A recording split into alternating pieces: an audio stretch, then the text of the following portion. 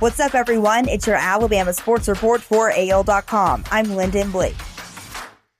The Southeastern Conference's annual media days will not take place as originally scheduled. SEC fans will have to wait to get their fix of press conferences and football analysis, as SEC Media Days 2020 won't occur as originally planned on July 13th through the 16th. That's according to multiple sources.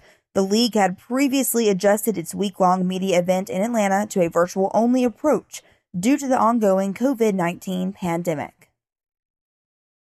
After coming up with 12 takeaways and 5 touchdowns in his first 2 NFL seasons, Chicago Bears safety Eddie Jackson had those stats dropped to 3 and none, respectively, in the 2019 campaign. Chicago defensive coordinator Chuck Pagano says he could help. Jackson's versatility means the former Alabama standout can be used in many ways, and Pagano wants to be sure he's deploying the safety in the best way.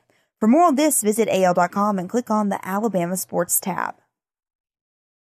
Alabama had 4 players named to the first-team offense in the 74th Birmingham News AL.com preseason All-SEC team announced this week.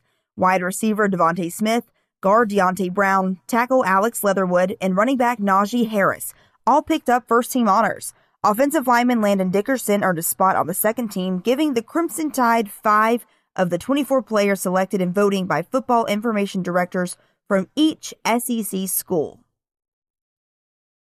Alabama pitcher Casey Cobb became the 10th player from an Alabama high school or college to sign with an MLB team since the first-year player draft June 10th through the 11th. After going undrafted, Cobb signed with the Boston Red Sox Monday. During the Crimson Tide's abbreviated 2020 season, Cobb had a 2-0 record with a .73 ERA in 5 games.